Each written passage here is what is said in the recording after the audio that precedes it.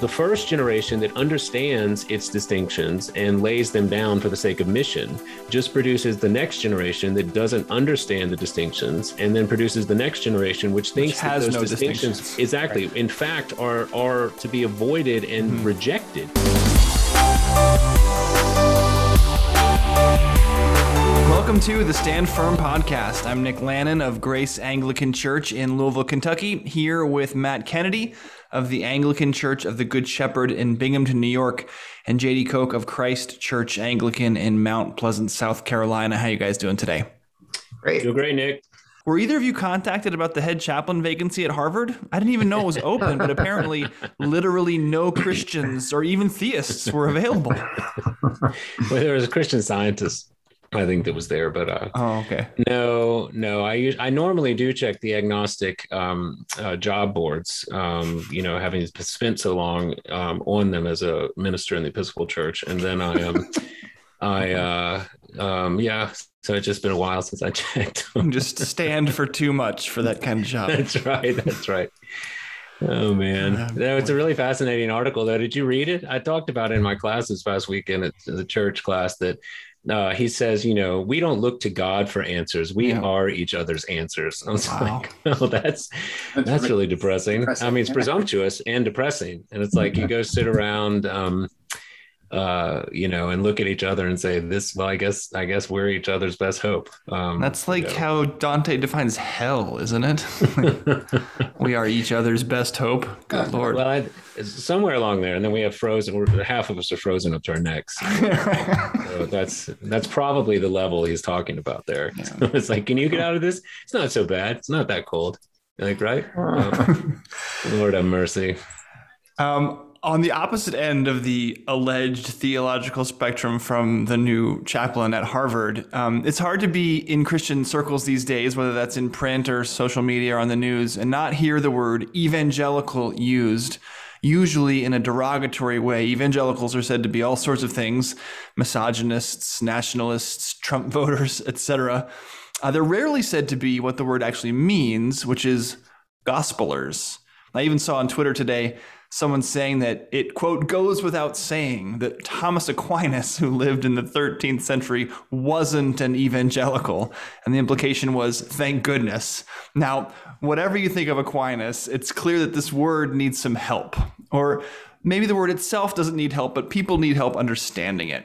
So we wanted to take this episode to do some rehabilitation of evangelicals and evangelicalism, probably talk a bit about evangelicalism's place within Anglicanism and its so-called three streams. And like always, we'll see where the conversation goes. It never quite goes where we expect. Jay, do you want to start? What is an evangelical? Where did that word come from?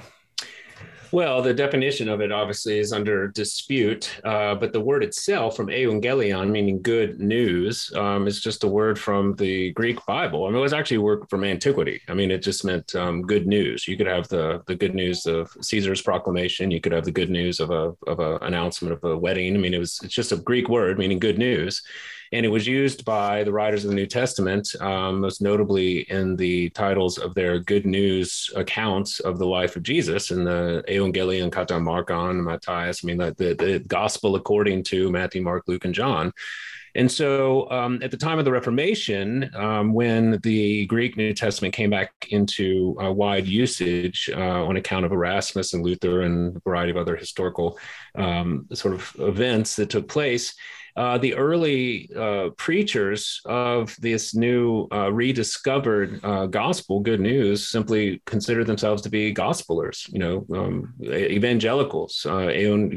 This is what Luther self-consciously, to call him a Protestant, to call some of, even Cranmer for that matter, a Protestant, is somewhat anachronistic, because this was a pejorative levied against people who continued to protest after the pronouncements of the Council of Trent, in part. But they would have understood themselves, Luther and sort of the continental reformers would have understood themselves as gospelers, as evangelicals. Cranmer would have described himself in part as following the evangelical teaching of the continent, coming from the new gospelers themselves from the Bible.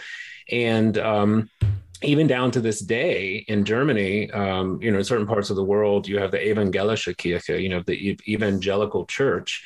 which of course has all sorts of various connotations and implications culturally, depending on where it's used. But fundamentally, it's a word that simply comes from the Bible, meaning good news. And that's why I know you guys to a certain degree also have been reticent to jettison it. Simply because despite the connotations, it's actually a biblical word that means something very important and is sort of central to our understanding of what we see ourselves to be as preachers, the heralders of the evangelion, the good news of God in Christ.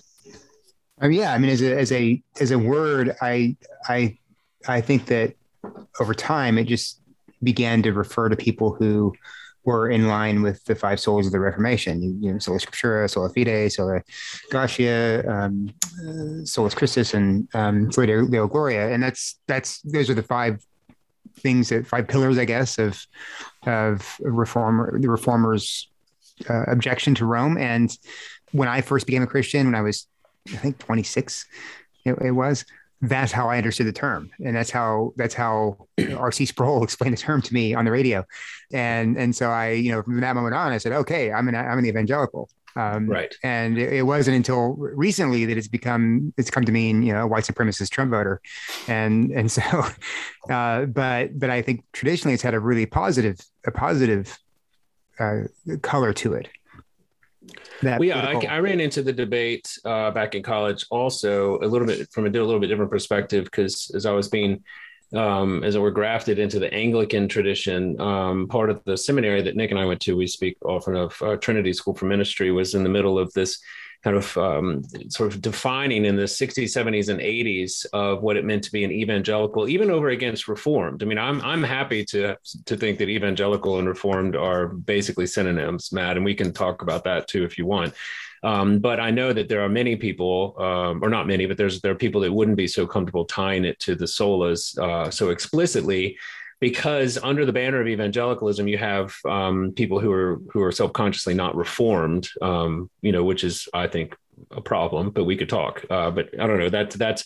Well, let me, before I get there, though, let me just say my involvement in it was this sort of emergence of evangelicalism as a in America as a cultural phenomenon, which I'm not saying, I think Christianity should have cultural implications, obviously, but that it was being defined in part by what has come to be known as the Bevington Quadrilateral. A guy named David Bevington wrote a book in 1989. It came out called Evangelicalism in Modern Britain, a history from the 1730s to the 1980s. It's quite audacious, a sort of undertaking.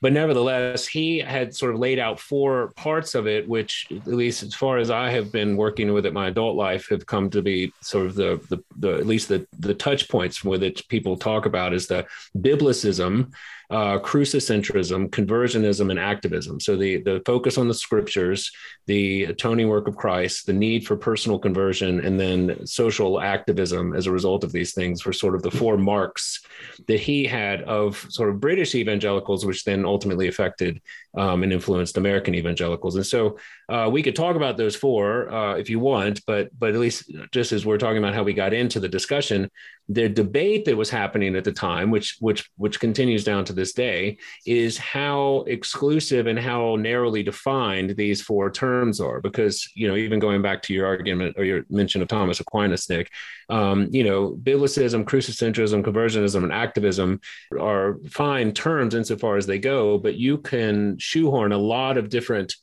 confessional identities into those four things, which has been the problem for 40, 30 plus years now, is that you could have someone say, well, I'm a Eastern Orthodox, and I believe in the Bible, crucicentrism, Roman Catholic, I'm a Methodist, I'm a Lutheran, I'm a Reformed. Like, this has been the difficulty, is that the terminology is fine insofar as it goes, but of course the heat is always around the edges about who defines what and how stridently that's policed, as it were, or at least fenced.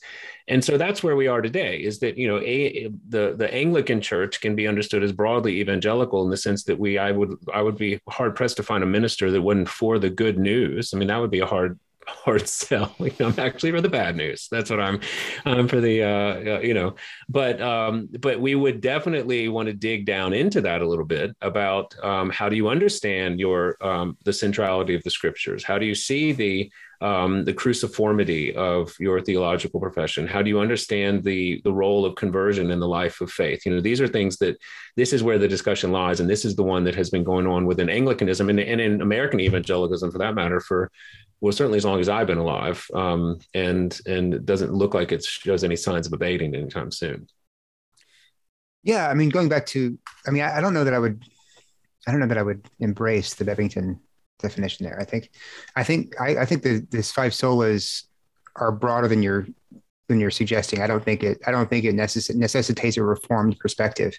I think a Wesleyan could embrace the five solas. I think a Baptist can from the Anabaptist tradition. Well, what type of five solas? What type of Wesleyan, like quasi fide? Well, yeah, okay, but I think they would self-identify as people who say, yeah, we believe in sola fide, right? So I think the five solas are pretty broad. They go beyond Reformed Calvinism or anything like that. They're pretty much widely held by Orthodox people who would call themselves evangelical. I think would affirm the five solas. I don't know that I affirm all of the. I think the Bebbington quadrilateral is really sketchy. I hadn't heard of it before. This is a new thing to me. And the reason I think it's sketchy is just because of what you articulated. It is so broad. Really, what Christian is not for conversion? What Christian doesn't say the Bible is? Well, that has been the argument against. Yeah, and it's just too broad. Five solas narrowed down. Okay, you can't be an evangelical Roman Catholic, right? Well, you can't be an evangelical Orthodox. He's pushing back in a certain sense to kind of I would say the hackneyed critique of sort of institutionalized Erastian churches where you're baptized into it, and it's like, well, of course I'm XYZ Christian because I was what else would I be? I was born into this, so that over against.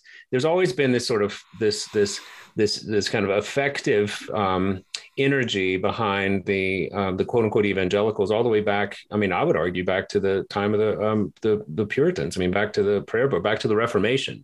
People that were arguing the necessity for conversion, for outward and sort of public profession of fidelity with Christ as the mark of a true believer over against someone who we may have concerns over. And I think that's kind of what they're pointing at. Now, I agree with you. I think that's there's a longer conversation we had there, but I think that's where the distinction was being drawn, is that you had, particularly looking like even the Anabaptists back at the time of the Reformation, people who said, well, our infant baptism doesn't count because that wasn't, a conscious profession. And so you had this sort of energy that, I think in the proper sphere, as we've learned from Ashley Null and certain other Reformation scholars, the sort of firing up and flaming of the affections, in a biblical way is a very biblical and a very Christian thing to do.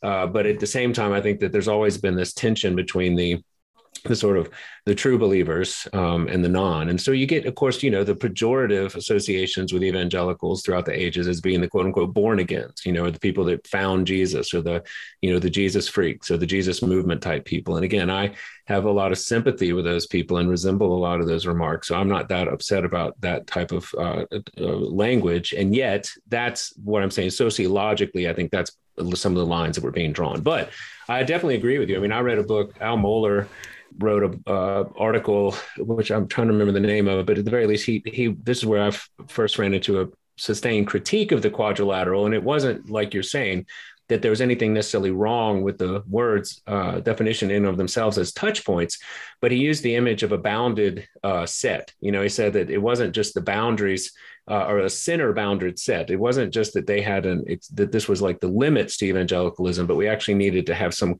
core of each of those that we would then use to define how we understood ourselves as evangelicals. And so again, that's where you get a little bit deeper into it.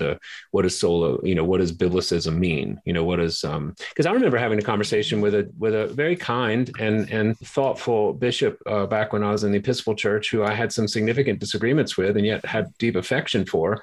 And we were going through our discussion at our former church where Nick and I served about how we understood the scriptures with respect to their authority, and particularly in regards to human sexuality. And I'll never forget him simply saying, well, I certainly believe in the authority and infallibility of scripture also. We just have different understandings of what that looks like. And I said, well, I think that's clear in the way that in the places where we land on, diametrically opposed positions on this question.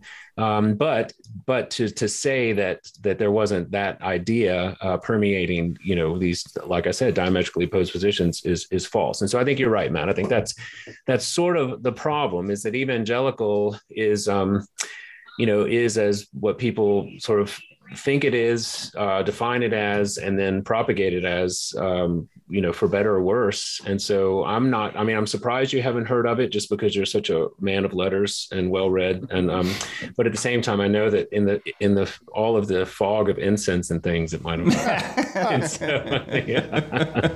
It's like, maybe if I chanted it, you would understand it. And the first of the quadrilateral is.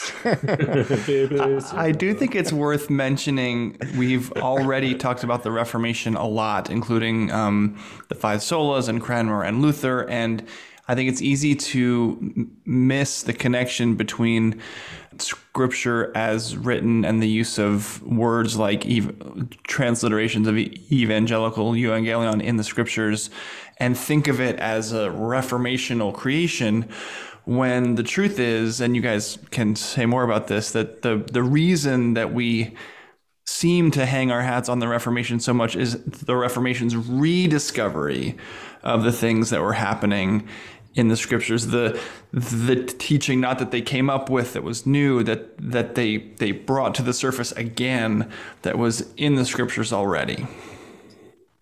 Yeah, exactly. I mean, you go back and read the Reformers. None of them thought they were doing a new thing. None of them thought we're creating this new church out of nothing. They all thought they were recovering both the scriptures and the fathers. Read Calvin in his response to those who are saying this is a departure from tradition. He goes back and says, no, this is not a departure from tradition. We are embracing. We are embracing the streams of tradition that have been jettisoned by Rome. And and it's true. I mean, you go back and you look at.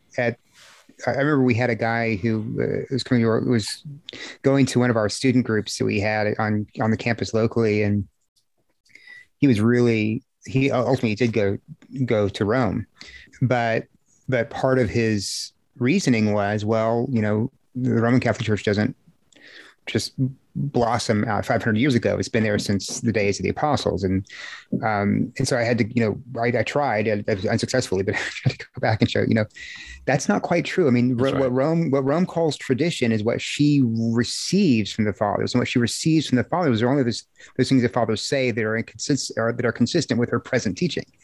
So they don't really, it's not just a direct line from the unanimous voice of the fathers to the present day Roman Catholic Church.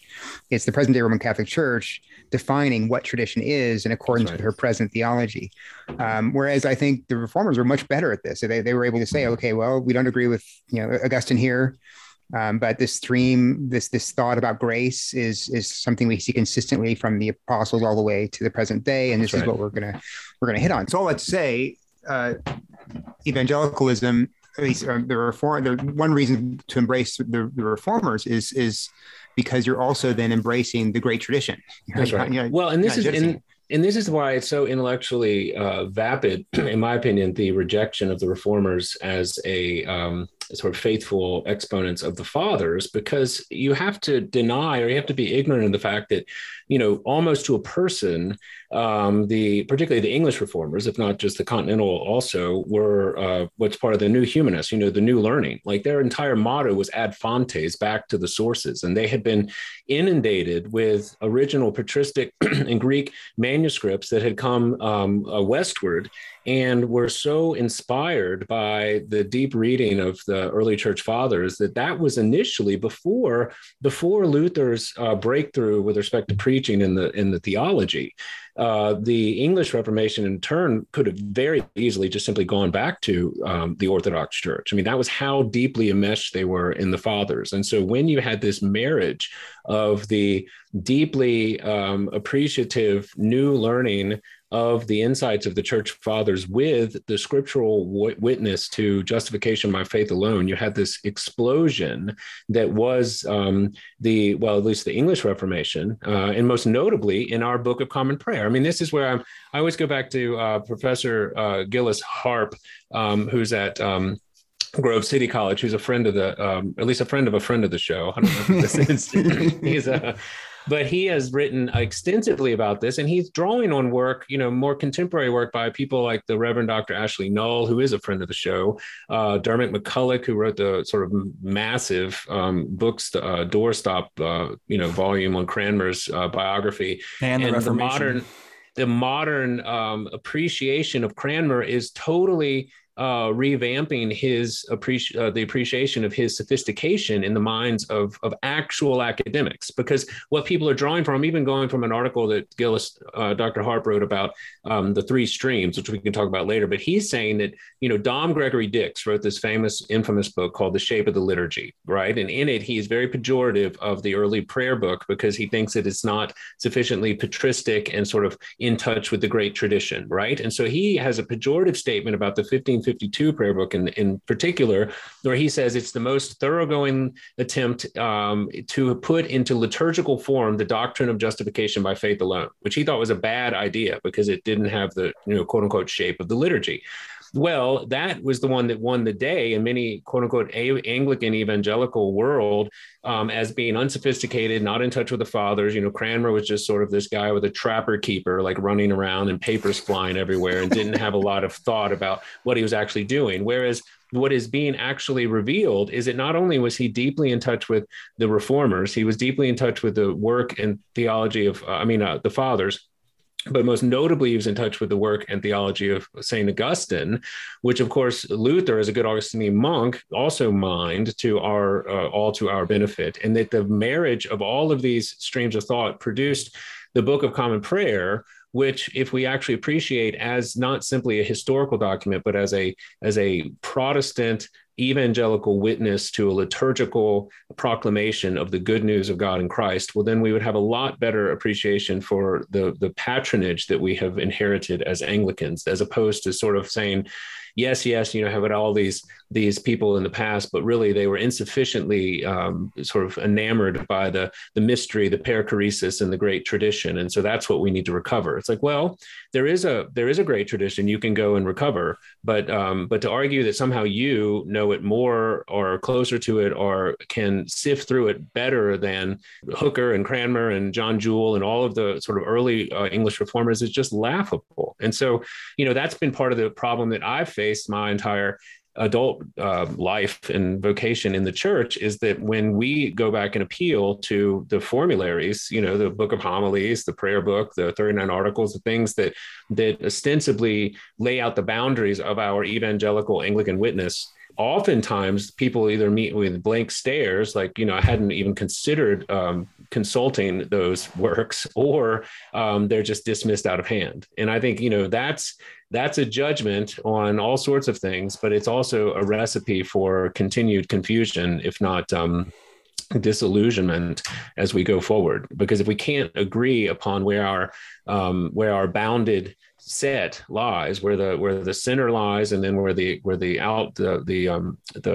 boundaries are, well, then we're going to just see what happens in ACNA, what we saw happen in the Episcopal Church, and what happened in mainline churches, is that eventually the church becomes effectively Congregationalist in whatever it is the rector thinks. That's what Anglicanism is, and whoever can reproduce the most will ultimately be the victor. It's like, well, that's a vision for it, one that we're hoping to avoid, because been there once, shame me once, fool me once, whatever, shame on whatever that is. Don't fool do it me again. Once, shame don't on do it me. again. That's right. Yeah, no, I said it wrong too. Fool me once, shame on you. Fool me twice, shame on me. Well, I was just thinking of Motley Crue and Once Bitten, Twice Shy. That's all I could think about. So, because most of my life, there's a Motley Crue song running underneath the that underneath. Well, I think that fear of just being confused about our identity and who we are as a denomination or as a tradition is why people object to the three streams idea. The three streams idea, if you don't know about it, is that the Anglican tradition is a confluence of charismaticism, evangelicalism, and Anglo-Catholicism. So those three streams, this was something that has been taught, and I think it's even been encoded in several provincial documents. Those three streams come together to produce a mighty, roaring flood, and so That's right. and that's many the ACNA, many a worthy craft has been destroyed on the rocks of those three streams. right. It's interesting though. What's happened is, you're right. It's been what's happened has been a watering down of any kind of sense that we have a foundation in the formularies.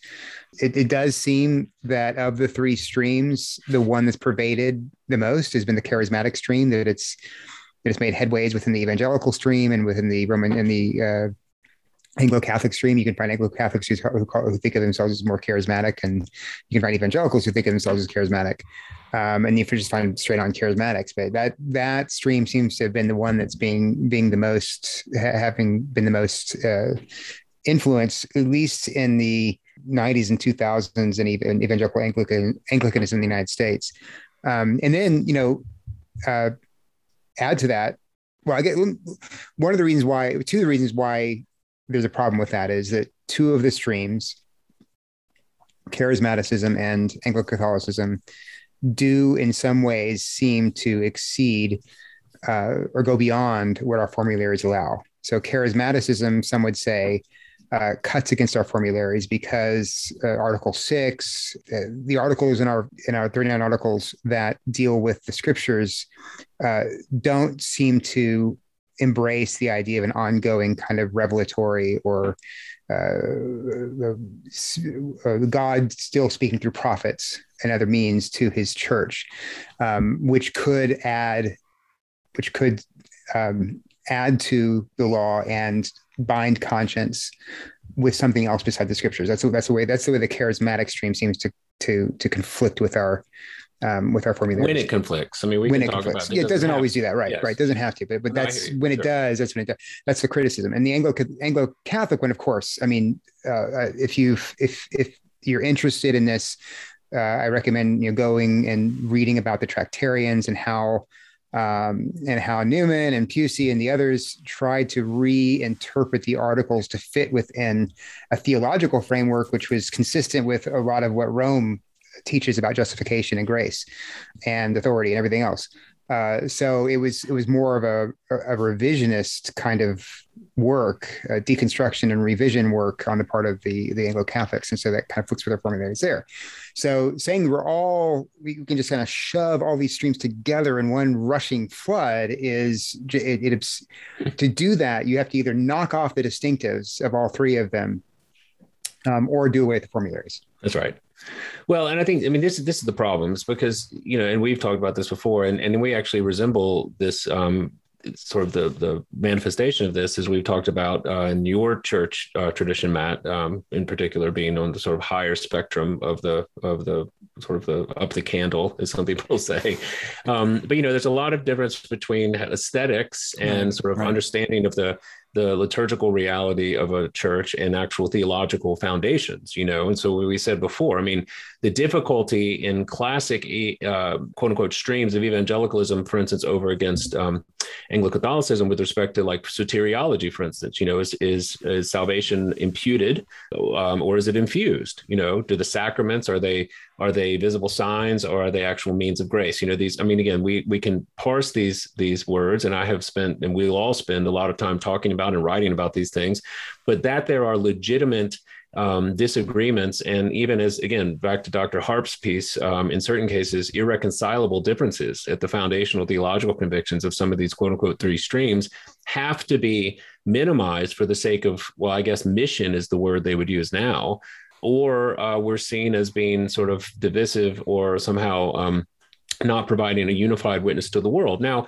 here's the problem is that when the first generation that understands its distinctions and lays them down for the sake of mission just produces the next generation that doesn't understand the distinctions, and then produces the next generation which thinks that those distinctions exactly, right, in fact, are to be avoided and rejected, that's where we're living now.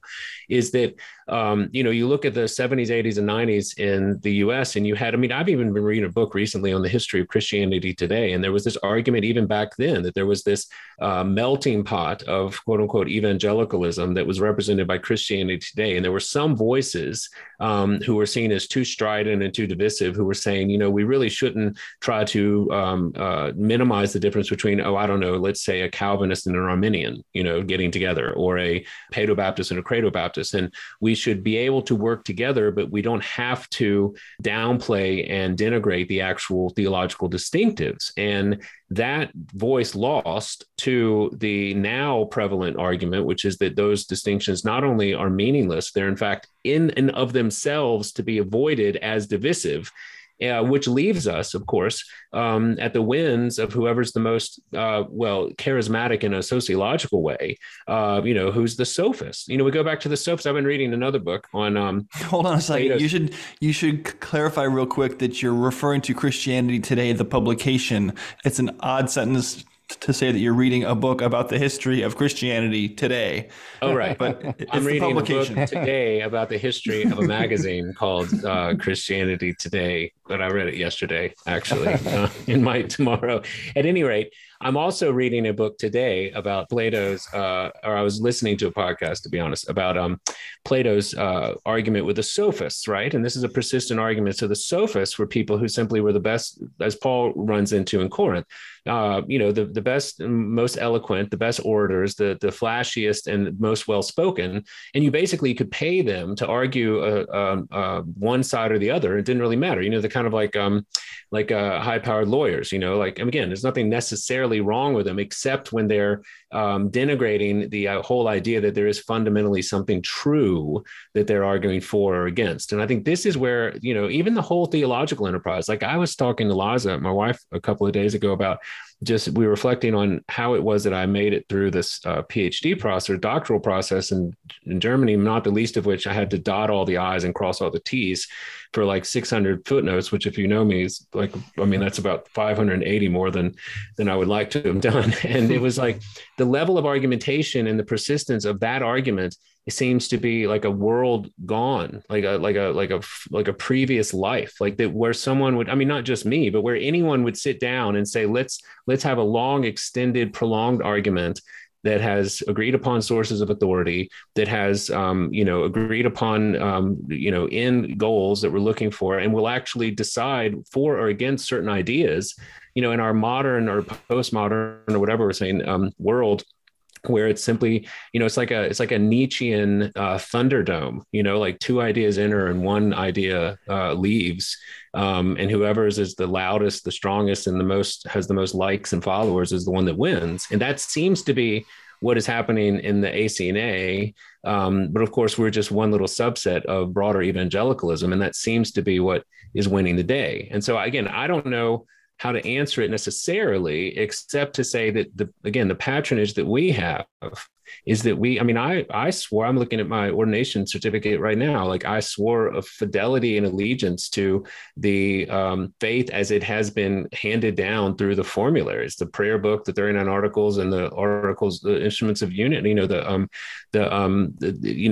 can't read the small print right now. But anyway, the point is, I know for a fact that these are the sources of authority that at the very least I put myself under. And so if we're going to begin talking about what Anglicanism is and how do we understand it, well, that seems to be the place to begin and end for evangelical Anglicans. And the fact of the matter is that the three streams, while insofar as a descriptive model are very helpful, I don't have any problem with the Catholicity of the church. There's this sort of red herring that evangelicals just denied the history of the church. Like, well, maybe some do, but I've never met I've never met the lowest church Anglican I've ever met has never denied the fact that they are part of the one holy Catholic and Apostolic Church, even though, interestingly enough, the reformers took out sanctus from the Latin understanding of the from the Latin recitation of the creed. So if you go back to some of the earliest creed, you go back to some of the earliest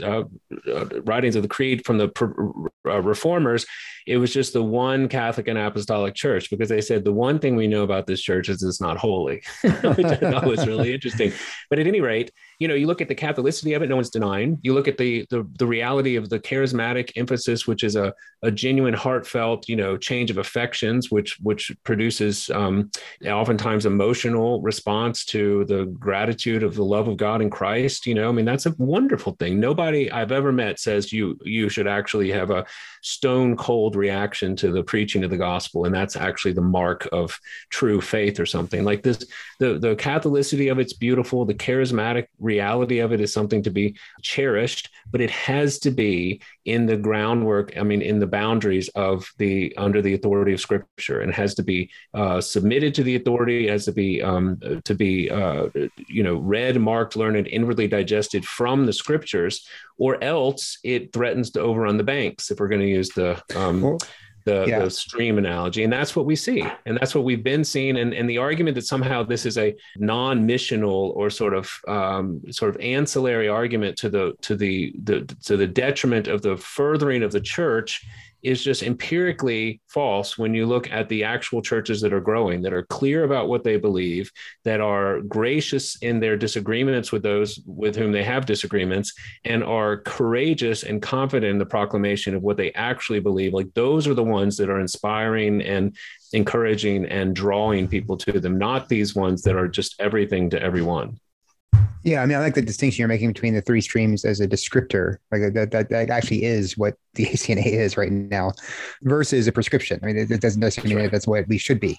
Whereas I think people often merge those two, and it becomes a description and also this is who we are, and this is who we should always be, and a prescription for future things. But I do think, I think you're onto something with the idea that the embrace of the three streams model and the resulting de-emphasis on the formularies does create the impression on the part of those who are coming into Anglicanism that we're really vague when it comes to doctrinal boundaries. And I think, and we've talked about this before, but I wonder if that's one of the things that attracts deconstructing ex-evangelicals to the ACNA.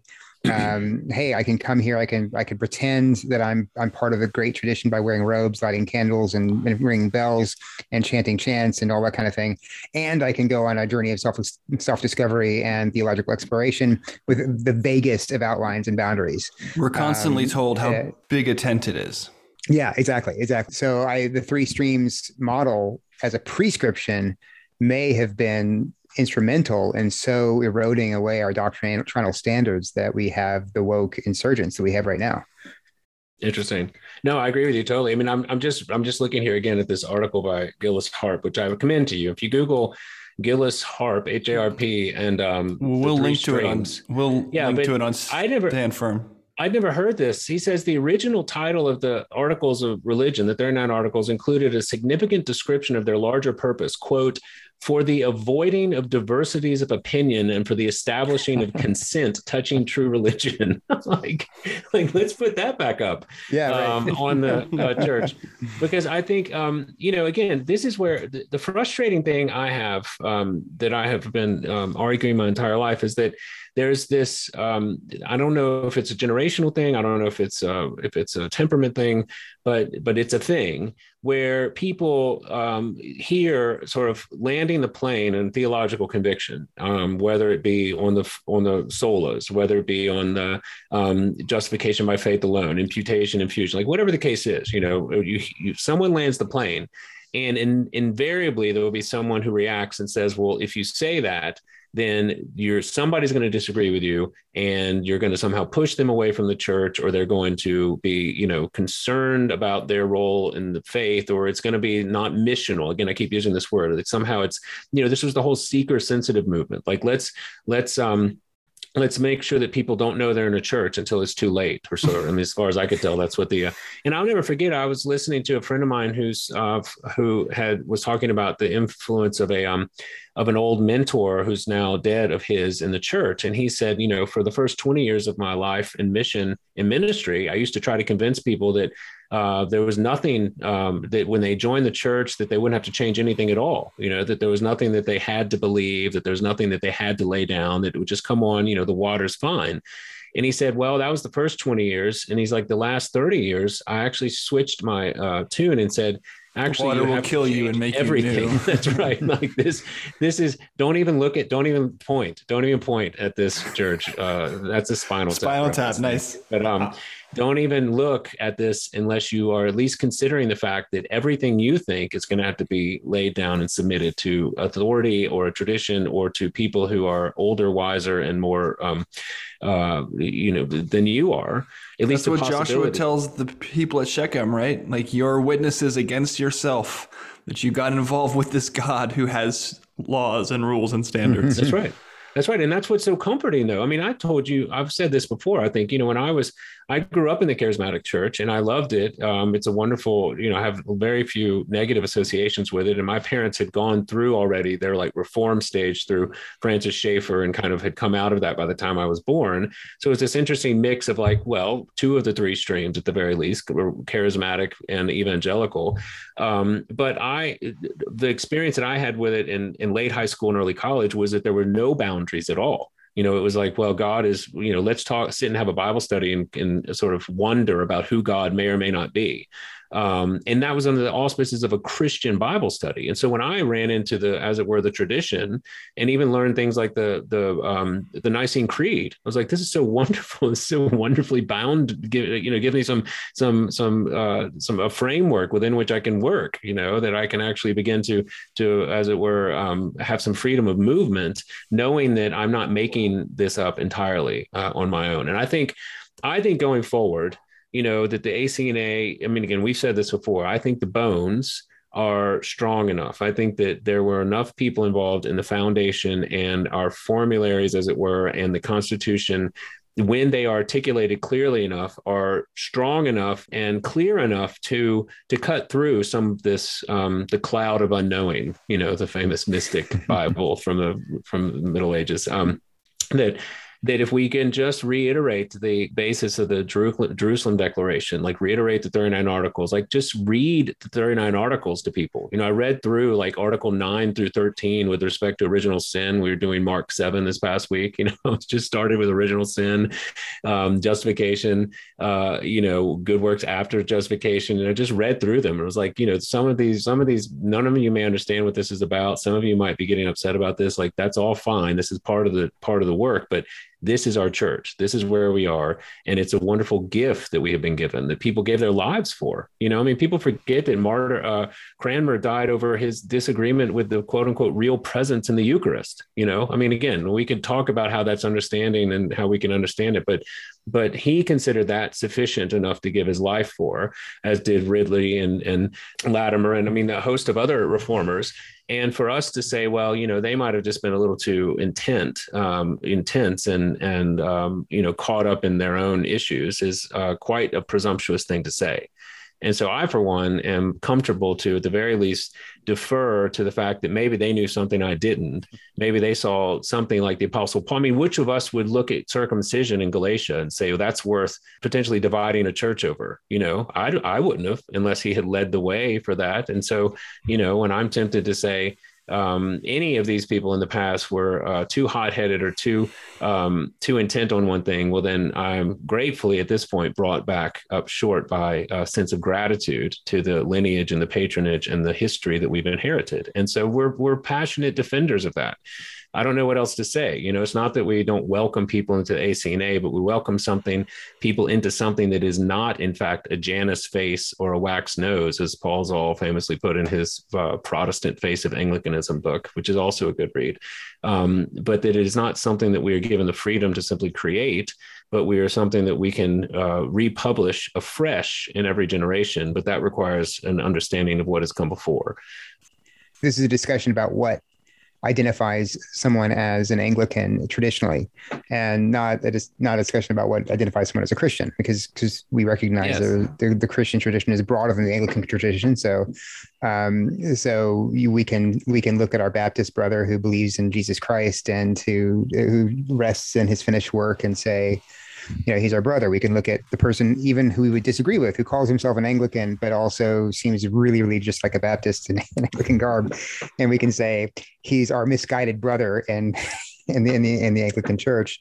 Ultimately, with all these discussions, ultimately we can be thankful that when Christ returns, or we all gather in heaven, and Jesus corrects the Baptists and the Presbyterians because he really is Anglican, that we will one day all be one.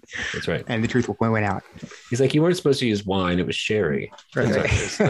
And the heavenly worship service will be cassock and surplice. With an organ. That's right. Well, amen to that. We are gospel people. That is, well, literally good news. That is going to be all the time that we have this week. We do appreciate your listening. If you want to keep the conversation going, please be in touch with us. You can rate and review the podcast on iTunes or send us an email at mailbag@standfirminfaith.com, or you can join the Anglicans for the Gospel Facebook group. Thank you to Matt Kennedy and to JD Koch. I'm Nick Lannon, and Lord willing, we'll be back next week. Until then, by the grace of God and Jesus Christ, we'll be standing firm.